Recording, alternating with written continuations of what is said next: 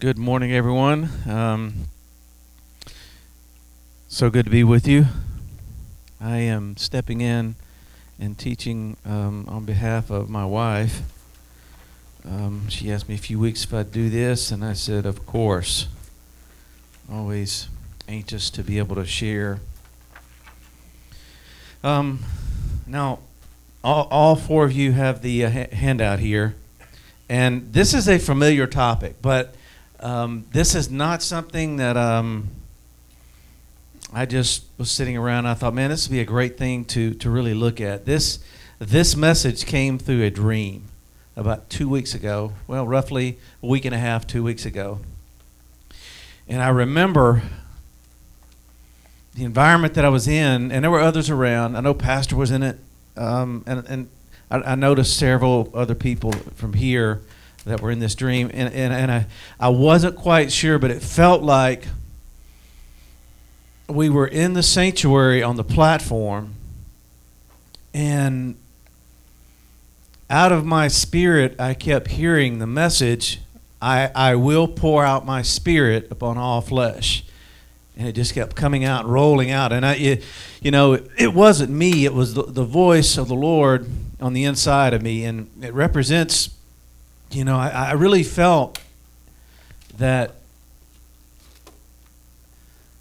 God's going to begin to do this as we move forward in this year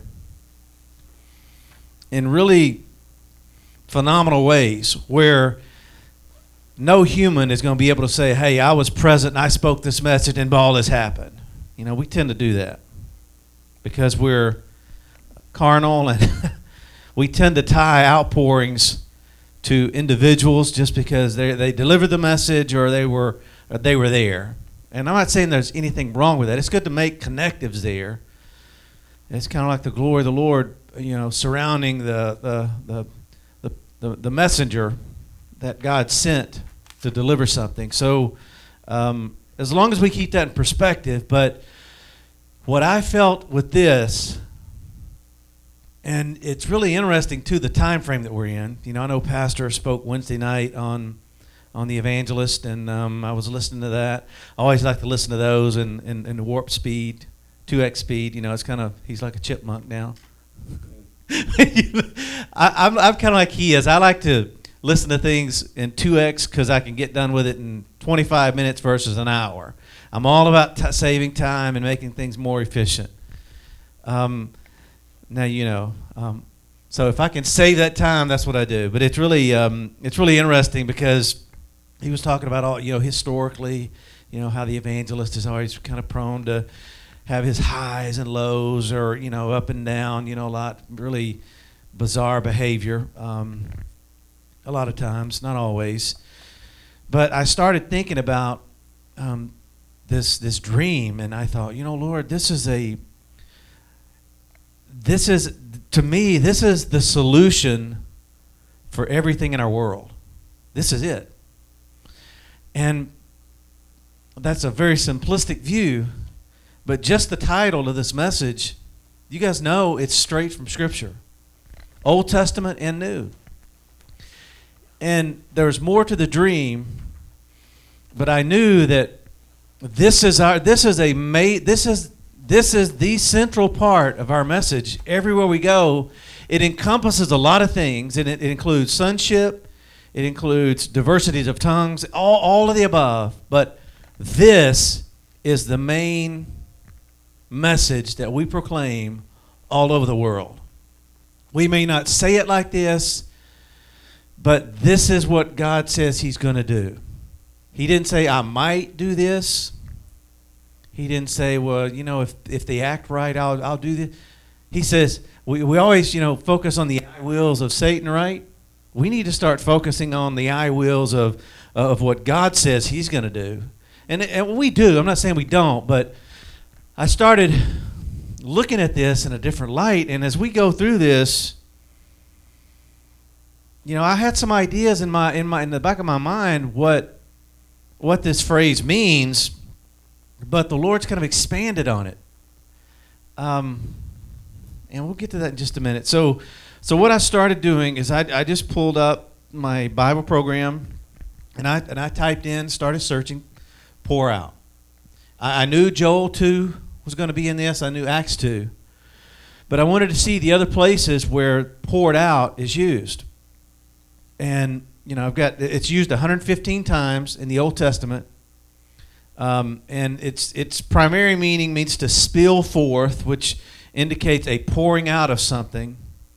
And it's translated poured out, shed, pour, cast, and even in one instance or a couple of them, it's to gush out.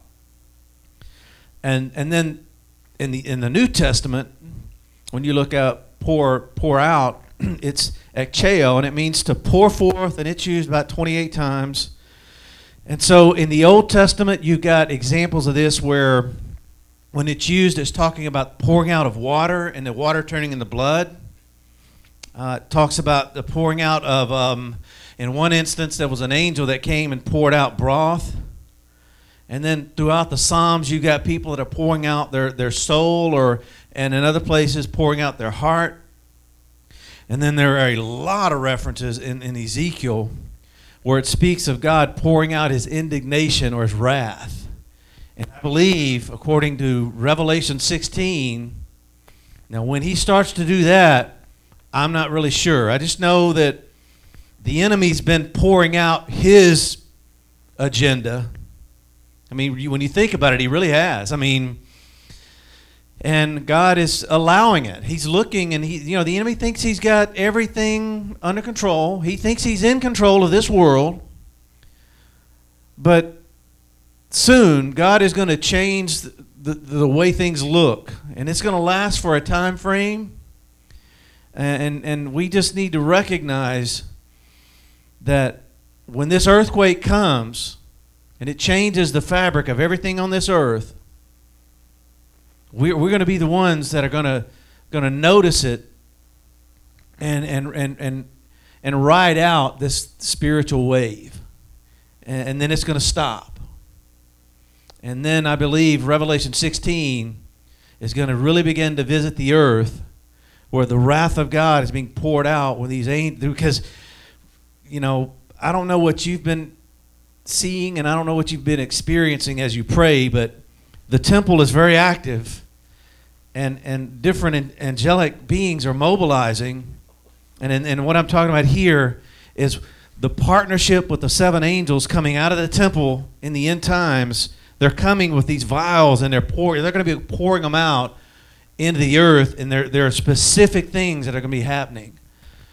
God's intent is always to bring people to himself. I mean, he's not doing it because he hates mankind. We can't think that way. God never does something in a sinful way. It's not, he doesn't have a wrong motive of why he does things. His motives are always pure, and they're always perfect. There's no sin attached to what God does. Some people look at it and go, well, why would God pour out wrath? Well, I don't have some answers to this, but I do know that he's going to be pouring out his Spirit all over this world, where no human being is going to be able to go, hey, that's because of us, or that's because of me, or that's because I was there preaching this message. He's just going to start to do this. And we got to be quick to recognize the effects or the results of his outpouring.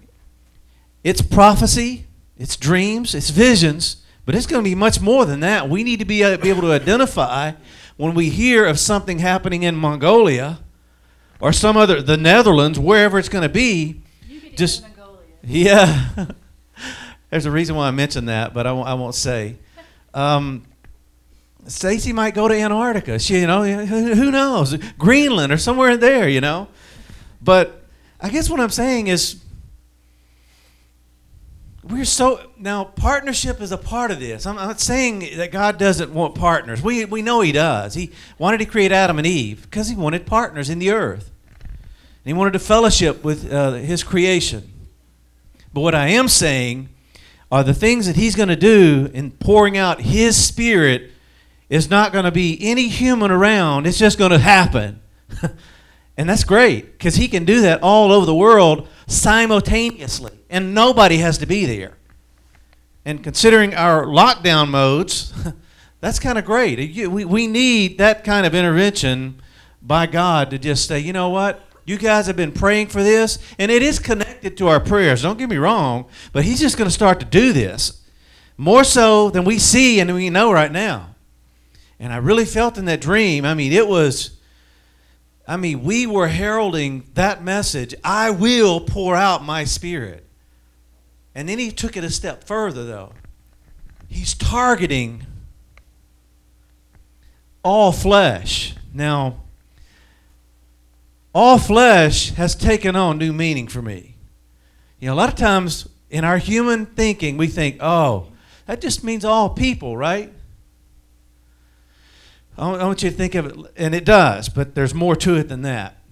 The word for flesh here is the Greek word sarx. And so he had me really focused on that term and that phrase, on all flesh. Notice what he didn't say.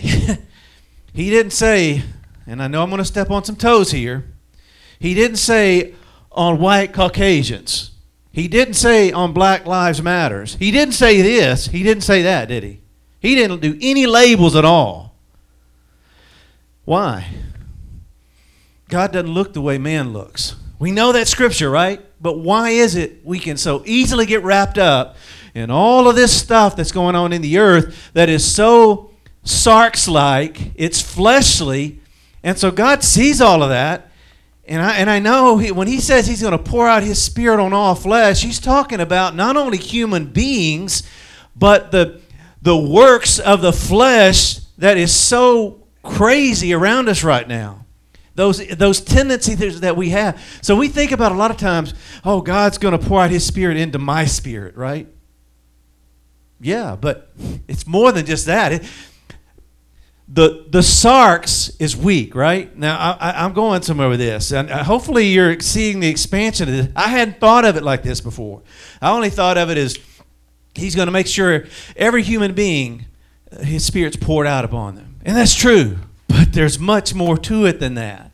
The Spirit, his Spirit inside of us is not affected by those carnal tendencies. There's that war that's going on inside of us. The flesh is weak, but the pneuma inside us is willing. The pneuma inside us is always wanting to move forward and breathe hard after what he wants. That's what it means. Thymos, moving forward and breathing hard after his passion. That's what that means. So our spirit is not affected by a lot of the stuff that our body and our soul is. And so when he says he's going to do this on all flesh, he's looking, he sees the hatred that's in this country right now. He sees all the variance that's going on in this country right now. He sees all the yuck, the muck. He sees every bit of that. And so he looks and he goes, you know what? I'm going to pour out my Spirit and I'm going to target all of that. I want that to come into alignment with my Spirit. Does that make sense? I know it's kind of a different take, but it's there. If you study the word sarx, and I encourage you to do it, the works of the sarx are this, and he listed out all in Galatians 5. It is referencing human beings, but I'm saying God wants his Spirit to affect a human being in body, soul, and spirit.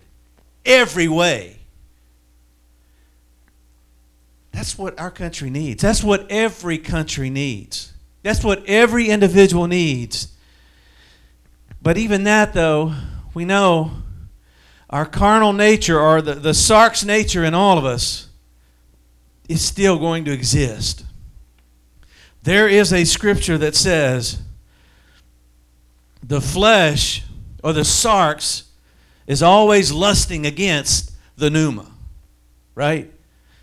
Paul talked about it. He talked about the war that went on inside of him, about how he wanted to do things that were right, but there was something inside him that always leaned to do something, go the other direction. He's talking about the law, but he's talking about also the sarx nature within inside him and the pneuma of God within him too. I mean, that is a war in and of itself. That's a three-headed war, right? I mean, it's crazy, but we face that. And so I remember, I think Pastor was saying Wednesday night, how, we really need to believe for a breakthrough type of cure, for God doing things. This is it. This is one way right here. And God, we know dreams are very significant, and I know He's going to do this. He's pouring out. He said, I will do this. And so I want to look at a few scriptures with the remaining time that we have, and let's just look at this with the idea of God pouring out His Spirit on all sarks. Includes individuals, it includes human beings, it includes nations, but it also includes that carnal nature and those desires that are just so apparent in all of us and really prevalent in our government and really prevalent in all these groups and all these labels and everybody rising up with the social injustices and everything like that. God's not looking at those things. When He said don't get me wrong, He can see all of that. He's not blind to it, but what I'm saying is He's more focused on what's in the heart inside David than the actual adultery that he was involved himself with. God could see He sees much deeper into people than what we see with our eyes. We judge with the eye, He judges by the heart, right? And so that's kind of what we're saying here. And so God's looking over planet Earth, and He's looking into churches and over every place where we're gathered as saints, and He's going, I'm going to be pouring out my Spirit upon all flesh. So let's look at Proverbs 1, verse 23.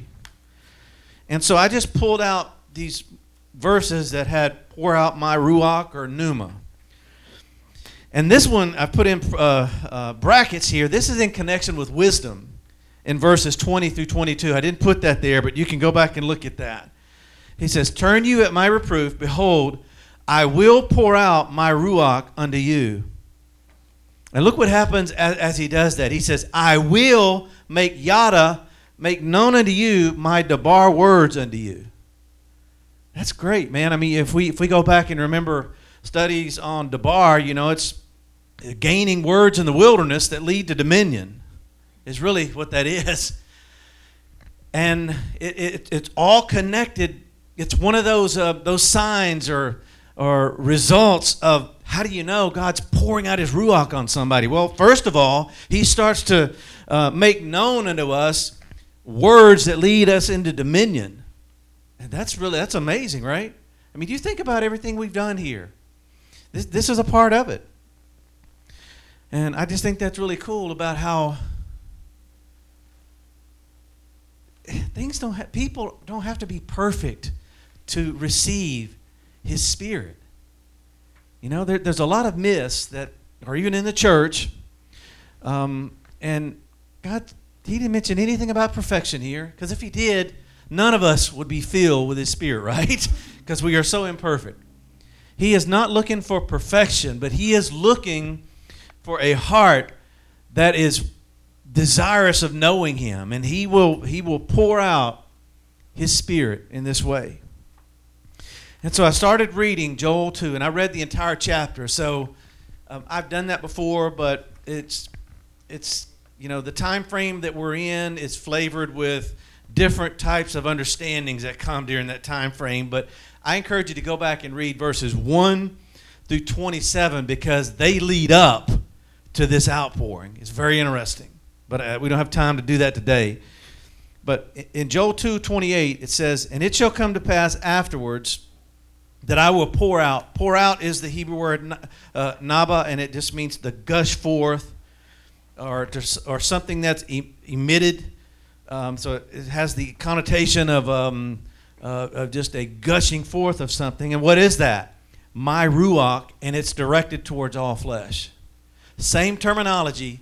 So this is the prophetic promise spoken through Joel that's going to come forth and be really manifested in Acts 2. Can I stop you for a second? Sure. Is ruach the word that we use for a first fruits person? So the ruach comes upon a first fruits person? Nuach. Okay, Yeah, nuach. So ruach is the general term of The word spirit. You know, of that's God. why I wanted Yep. to clarify that, because I was thinking, wait, that would mean something completely different, wouldn't it? Mhm. But anyway, sorry to interrupt, but No, that's okay. I Yep. did- So the spirit there, ruach, is. Now it's interesting too, because God could have said He could have poured out anything He wanted to, right? But He's focused on the very nature of who He is, and He's targeting flesh. And then He says, and then He starts to tell us some of the flesh that He's mentioning here. So I don't want anybody to think I'm not referring to flesh as skin. I mean, it does refer to that. It does. But I'm saying it also refers to hatred, the works of the flesh. He's pouring out His Spirit on that and saying, you know what? I'm not hate. I'm peace, joy, agape. So that's what he our government and people that are, I'm really alarmed at what's going on, and I know you are too.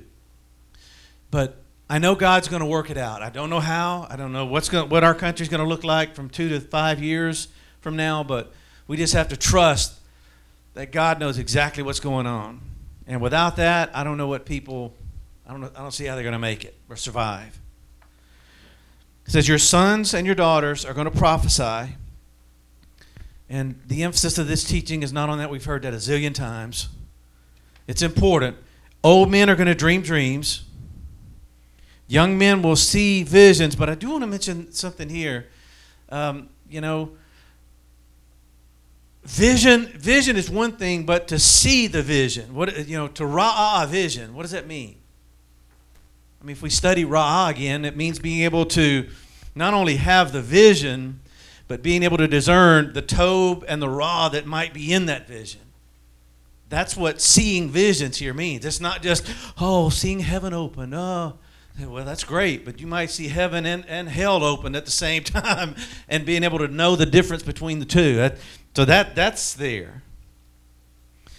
So that's the first pouring out. The second one is, and also upon my servants and on my handmaids in those days, I will pour out my ruach.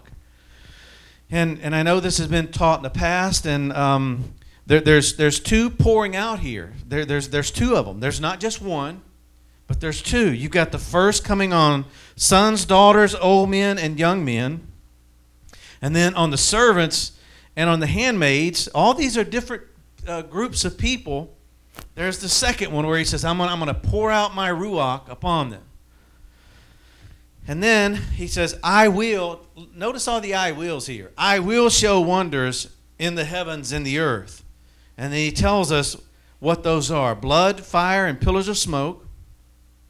The sun will be turned into darkness, the moon into blood, before the great and terrible day of Yahweh comes. And it shall come to pass that whosoever shall call on the name of Yahweh will be delivered. For in Mount Zion and in Jerusalem shall be deliverance, as Yahweh has said, and in the remnant whom Yahweh shall call. So what do you think people are going to do when they start receiving visions and they're not believers or dreams? They start prophesying. I mean, don't you try to envision what that would look like? I mean, it says the Spirit will be poured out on all flesh. And it doesn't seem to be, like you said, it's not discriminatory. So we're talking about just a worldwide pandemic of vision. I mean, you know what I mean? It's a worldwide, think about the pandemic that didn't just touch one people group or one nation. It touched the whole world. Well, that's what this is saying it's going to do. I mean, everyone. So what's it going to look like if people start having dreams and visions and prophesying and they don't know from whence this stuff is coming? Are their hearts going to be open? I mean, they're going to be receiving it. How can you deny them the power of God when that starts happening? I mean, why is there only still just a remnant that is saved? I mean, I just can't. Well, I think if we go to answer that, I think one of the ways that this is going to happen is you got Cornelius and Peter, how everything was orchestrated. I mean, every detail. Here's Cornelius, and an angel comes in and starts telling him, your prayers and your alms, telling him specific details about what God has seen in this man's life. And he says, send for Peter, basically. And so here's Peter up on the housetop, and he's praying. He's in his prosciutto prayer mode. I mean, all this it's craziness. But it's the way God moves, and so that's how He's going to start to kind of connect us. It's not that we're going to. I'm debunking, and I'm using that term because we don't have to be there humanly for God to pour out His Spirit. We don't. I know there are people. When I was a kid, okay, I'm referring back. I remember people would always like to associate an outpouring with a human being. They would always say, "Oh well, when so and so was here, God did this." Who did it? The human or God?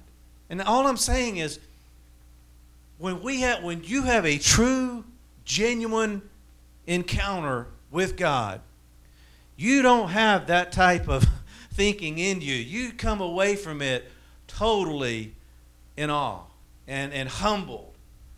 But what I just mentioned kind of shows the carnality of humans. So when God says He's going to do it, it didn't involve any human being. He said, I will do this thing. And our part in this, that's God's job right here. I can't pour out God's Spirit, neither can you. We can talk about Him doing it, and when He says something He's going to do, nothing's going to stop it. I don't care. The enemy's tried to stop a lot of things with this COVID crap. Sorry for that language, but he's trying to do that. And God's gearing up and saying, you know what? Ain't happening. I'm letting it happen, but it's coming to an end. And I'm going to do this, and it is going to be far more reaching than anything COVID's ever done. And so that's what I'm believing for, based off that dream in the sanctuary, on the platform, proclaiming this message, I will pour out my Spirit upon all flesh. He didn't mention prophecy. He didn't mention dreams. He didn't mention visions. That'll come. The emphasis is His Spirit impacting people all over the world, and we don't have to be there physically. Thank God, because we can't afford it financially unless He provides it. You know what I'm saying with that? So we need to believe that God's going to visit Cornelius with an angelic representative. And we need to believe that God's directing Peter to go up on the housetop to pray and bring them together. And then Peter proclaims the message, and then an entire household is affected. We're going to get to that here in just a minute. But I'm really excited about to see how God's going to do this and when He's going to manifest this. I mean, doesn't it also say, though, that whosoever shall call on the name of the Lord shall be delivered? Yes, it does. Mm-hmm. So there has to be a response. Yeah. To the visitation. Yep. In the midst of all the blood, fire, pillars of smoke, the moon turning into blood, all of those things that are going on. The heavens and the earth being impacted by it. Yeah, there is a response. Mark, I think the enemy, like you said, about the I wills, I think the enemy, as much as he detests God, he recognizes that what you're saying is going to happen. And so, I've been doing a lot of study, probably too much, because I feel like I'm going into a nuclear zone and I have to detox when I come out. Studying about a lot of these progressive ways in the progressive church of tapping into the spirit realm, and they say it, and they are training people to receive things, but there's no devotion to God, there's no devotion to the Scripture, there's no devotion to any sense of purpose, but there's teaching people how to enter into the Spirit and sense this cosmic Christ, or whatever they want to call it. And so it's almost like the enemy is getting this progressive army ready for that outpouring. Now there can be, and we know there will be, you just referenced about Cornelius, God speaking directly like He did to Paul. You don't stop, you stop kicking against me. You know, you need to come and serve me. But there's going to be a whole lot of people in this all flesh who are just going to receive it, and the enemy is going to be right there to try to turn it. And I think that's going to be perhaps the impetus for the beast, the false prophet, and the Antichrist, because they'll get this influx from the throne, but they'll use it in a bad, nefarious way. Mm-hmm. Yep. So It's but true. You can see how you're like, you know, these visions, and you know, this is perfect. It's a wonderful rhema you've got here from the Lord. But you can see it's coming to all flesh, and a lot of that flesh is being trained right now for how to receive these things independent of the Word and independent of a devotion to God and independent for anything we hold dear. Mm-hmm. And they'll just take it just like the enemy does and twist in a steme and, you know, oh, there's an anointing here at Sinai. Well, let's get going on the bottom of the hill here and let's make this golden calf. Right. You know? Mm-hmm. And this is a really important word you've got. Yeah, those are all great points. But back to what Fran was referencing, yeah, there is a response, and to those that respond, deliverance is coming. I mean, that's there. But also, you'll notice too that Joel mentions there's this remnant that's there too, and in the remnant, whom Yahweh's going to call. I looked at that word, but I forgot to write it down. Remnant, it doesn't mean just remaining ones. There's something further there, but I forgot, so I won't mention that. But I did want to just kind of reference it, so maybe you could refer back to that when you look at this verse.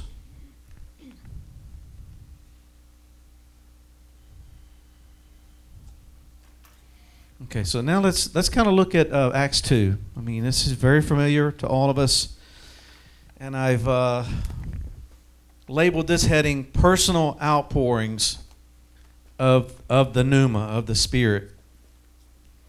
And so I started reading, from verse 1 all the way through, and I'm not going to go back and look at those first 13 verses, but I will try to just pull out some things that are very significant. And in the Pentecostal movement and Assemblies of God, there's this emphasis on speaking in tongues, and it should be, and the emphasis of all that are there are filled. All are filled. This is for everyone because all are filled, right? And that's true. And then those that are on the other side, don't even believe in it, and it's for some people, it's not for everybody, and then they reference their little scriptures that say something different. They take it out of context. So you read through all of that. What's interesting is the environment when the Spirit's poured out first here. It's not anything but perfect, right? I mean, you do have the people that they're there in one accord.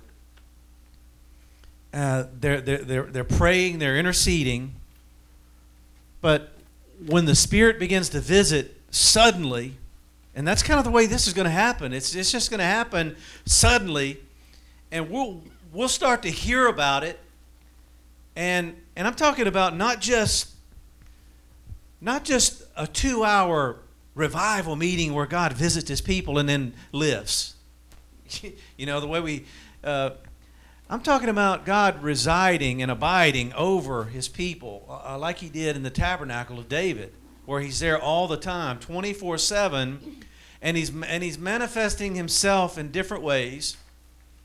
I mean, sometimes, I remember early on how His presence would be so strong among us that, we're all on the floor. That's one aspect. But we can't always be on the floor. We got to get up and do something, right? We can't just all be as dead men, We're not going to be worth anything if we're always on the... You hear what I'm saying? So that happens sometimes.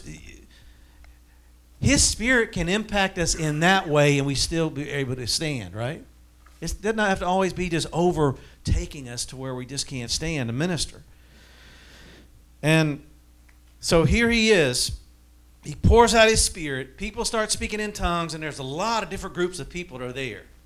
a lot of different opinions being said. Oh man, I don't think this is really happening. How can this be? You had the doubters that were there. You had mockers there. You had people that were receptive there, speaking in these languages, and Galileans were there. They could hear their own language, and they were saying that they were magnifying God. It's just really, really incredible. And so it was anything but perfect.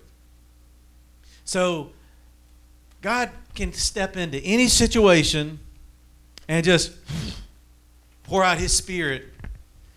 And you're still going to have doubters. You're still going to have mockers. You're still going to have naysayers. You're still going to have people going, well, that's not scriptural. That's not for today. That's okay. Go ahead. God's still going to do it, and He's still going to visit His people. It doesn't matter. I mean, what do they think they're going to do? Do they think they're going to stop God from pouring out His Spirit? I mean, what?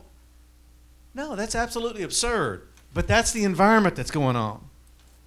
And then Peter comes to the forefront in verse 14. Standing up with the 11, he lifted up his voice, and he said to the people, Ye men of Judea and all that dwell at Jerusalem, be this known unto you, and hearken to my rhema words here. For these men are not drunken, as you suppose, seeing it is but the third hour of the day. But this is that which was spoken by the prophet Joel, that it shall come to pass in the last days, saith God, I will pour out my pneuma upon all flesh. Sarx. And I kind of wrote out the definition there, and it can mean the stripped skin. If we were to, that's just part of it. It can also, flesh can refer to, like in the Old Testament, the meat of an animal. Human nature, and that's the aspect of this that I hadn't really thought much about till now, considering all the stuff that's going on in the earth, all the hatred and all the division in the name of, we need to come together and be unified. Well, why didn't you do that 4 years ago when you were trying to? So it's like you're speaking out of both ends of, the attic and the basement here. It doesn't make any sense, but they don't want to. People that are doing that, they don't really recognize. I don't know why it is. Why is it so hard for humans to admit that they've done something wrong? It's so hard. About a week ago, something happened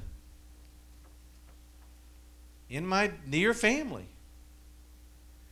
And just out of nowhere, it erupted. In not so good of a way. And no one has made it right yet. It's just still out there like nothing ever happened. Why is it we can't? And I say we, me, include myself sometimes. Why we can't come up and say, man, I sinned there. I shouldn't have said that. I forgive me for even releasing those venomous words. But it's so hard for humanity, and that sark's nature comes out in us. And so when I'm looking at this and I'm seeing all flesh here, I'm like, Lord, we need your Spirit to visit every aspect of our human existence. Our mind, our body, our spirit, every part of who we are. And that's what He's doing with this. Now, I put Galatians 5:19 through 21 in here, and just, put the works of the sarks. And I just wrote down a couple of these things that kind of stood out to me. The works of the flesh are, one of them is hatred. Is there hatred going on in our country? Another one was variance. And variance is like quarreling and fighting and stuff like that. Is that going on in our country? Everybody's so wrapped up in their own labels, right? I hate labels. I can't stand them. I really can't. Because look at what labels do. Labels are meant to provide structure. Titles are meant for structure only. But people have taken it so far. And if they don't have a right title, boy, it just their whole self-esteem about themselves are just, they're down in the dumps. I'm not a CEO. Well, my God, I wouldn't want to be a CEO anyway. You hear what I'm saying? liberal, Democrat, Republican. Where'd all these labels and names come from anyway? You think God's sitting up there going, that Dennis boy, he's a great conservative boy. Woo. He's a Republican boy. Do you think God, he doesn't think that way? There's nothing of that. I'm being facetious about this, but just showing it's how humanity has gotten so far away from the way God thinks and the way he feels and the way he moves. God is focused on every person. How can God know something in advance like he did with David? Did God know that David was going to commit adultery with another woman? Absolutely. How can God say, this is a man that's after my heart, even before something like that happens? He just sees differently. He knew what David was going to do after he made that incredible mistake. He knew that David was going to repent. He knew that he was going to get back right. He knew that his heart was after God. So he sees totally, and that's why it's so important for all of us, and that God's emphasized this for years, and he'll continue to do it from now to eternity. Continue to intercede. Be filled over and over again with my Spirit, because my Spirit will keep us properly aligned. Praise God. His Spirit can do that. And I'm so grateful that he visits us in that way. And then Peter goes on to say, and your sons, not Peter, yes, Peter, your sons and daughters are going to prophesy. Your young men will see visions.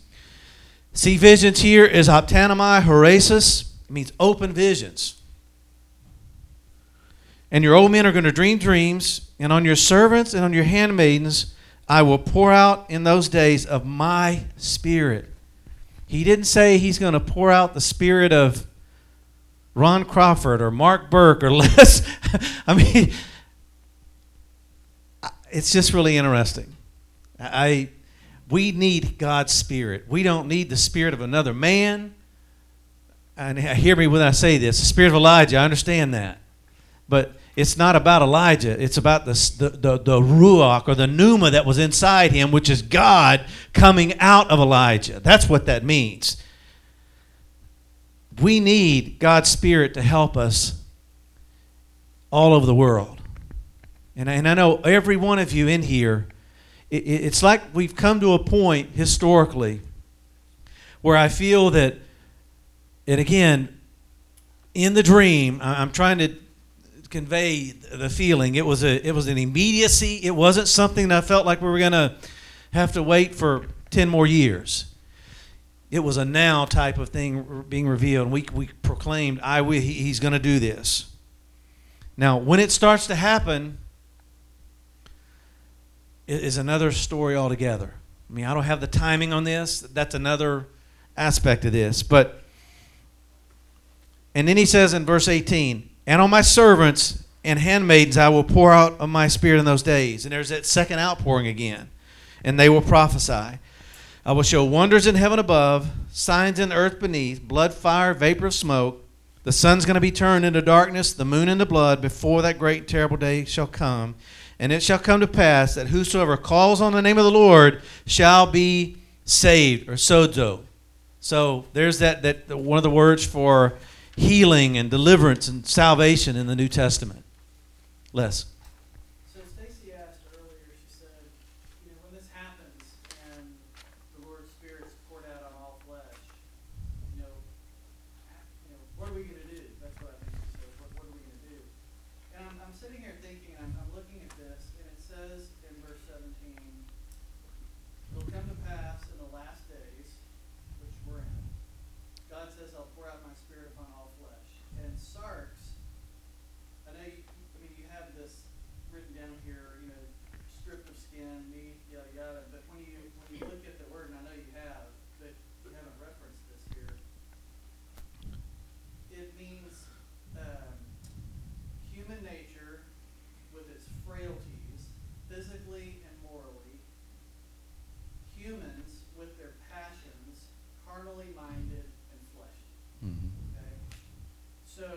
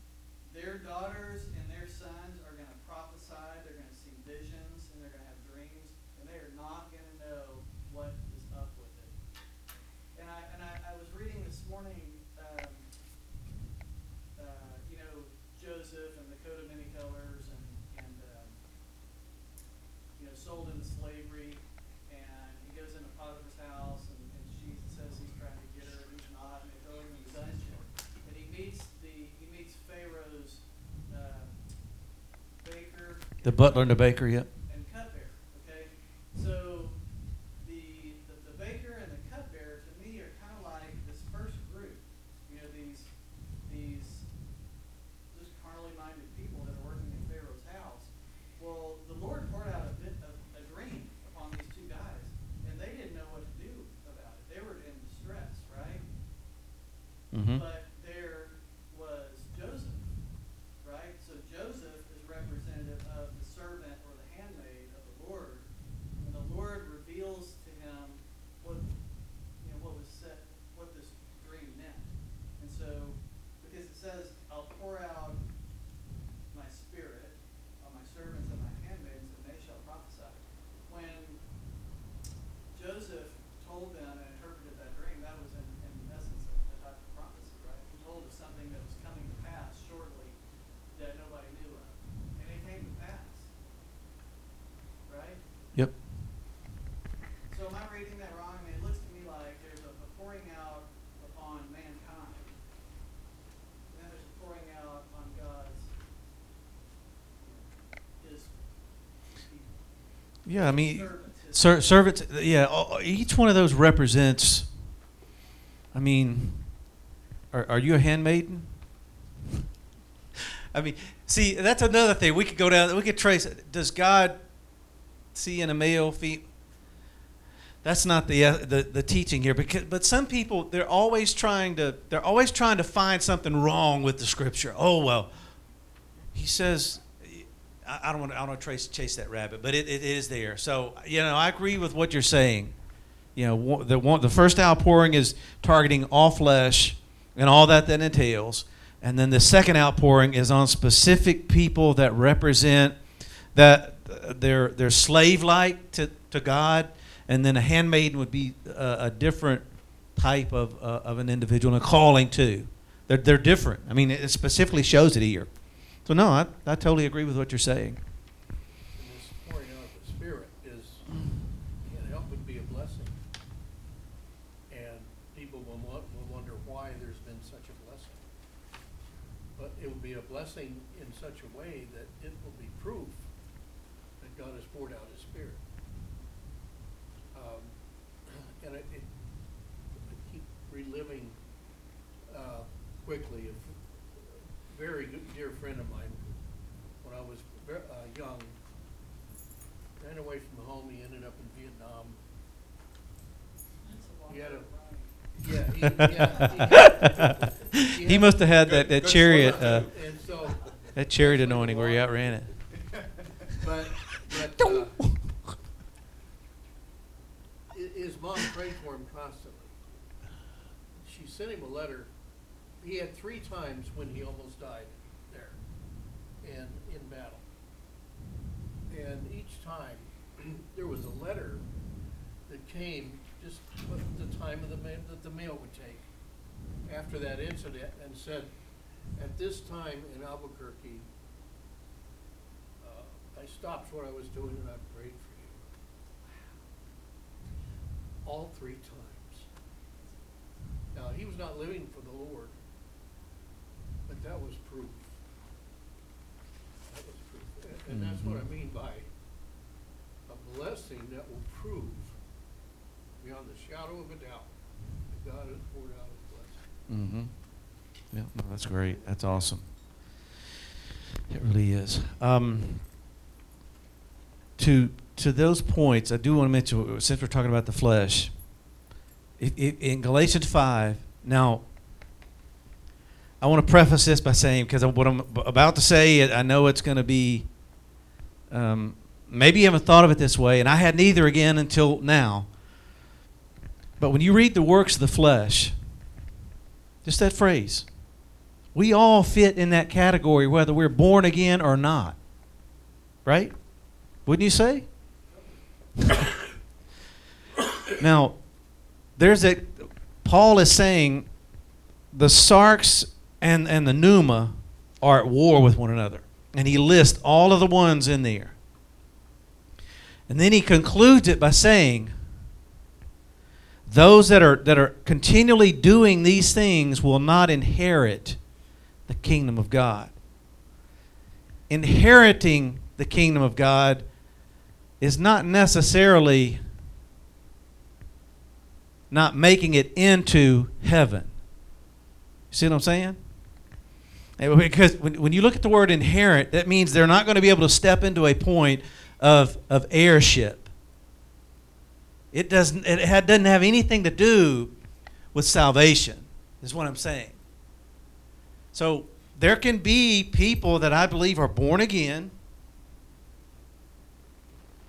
but yet they allow the works of the flesh to dictate everything that they do and they say, and you just have to listen to them and watch their actions to see that.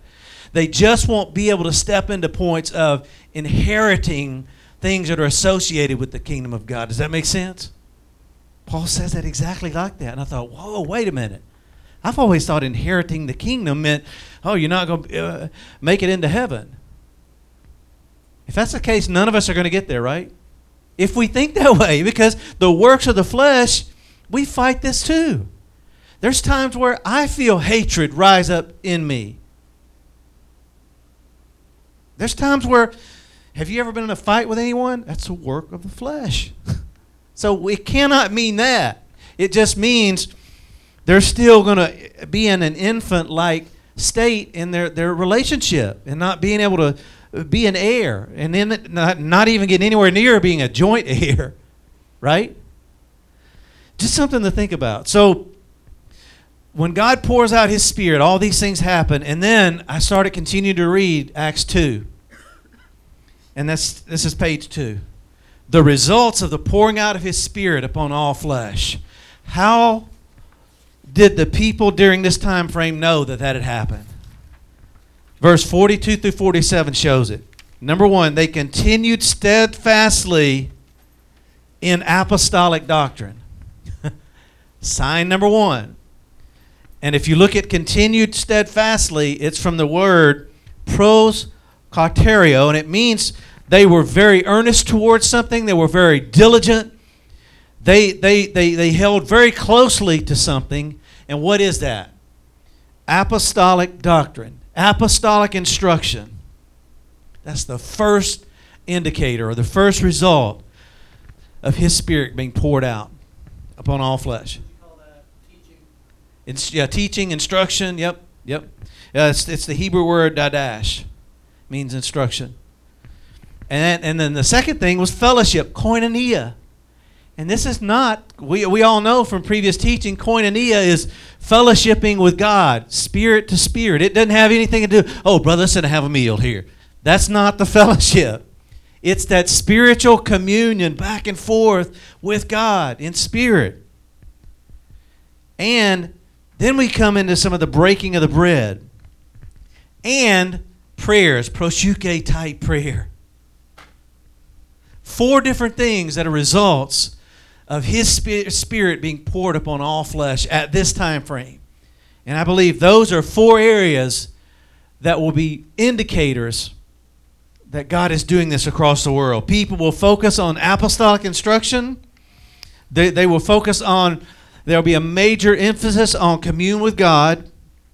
There will be this breaking of bread. You know, that part is the fellowshipping with one another. And then there's going to be an emphasis on proseuche prayer. And proseuche, I've just put the definition there for you. Very simple. It's when we're praying to go forward. We're praying about the progressive things that are moving us forward in what God wants to do. And he reveals that through this type of prayer. And verse 43 says, when that is happening, fear came upon every soul. Not every spirit, not every body. The soulish part of who we are. And I believe the soulish part here includes the flesh. It's there. And then many wonders and signs were done by the apostles. And then all that believed were together. They had all things common.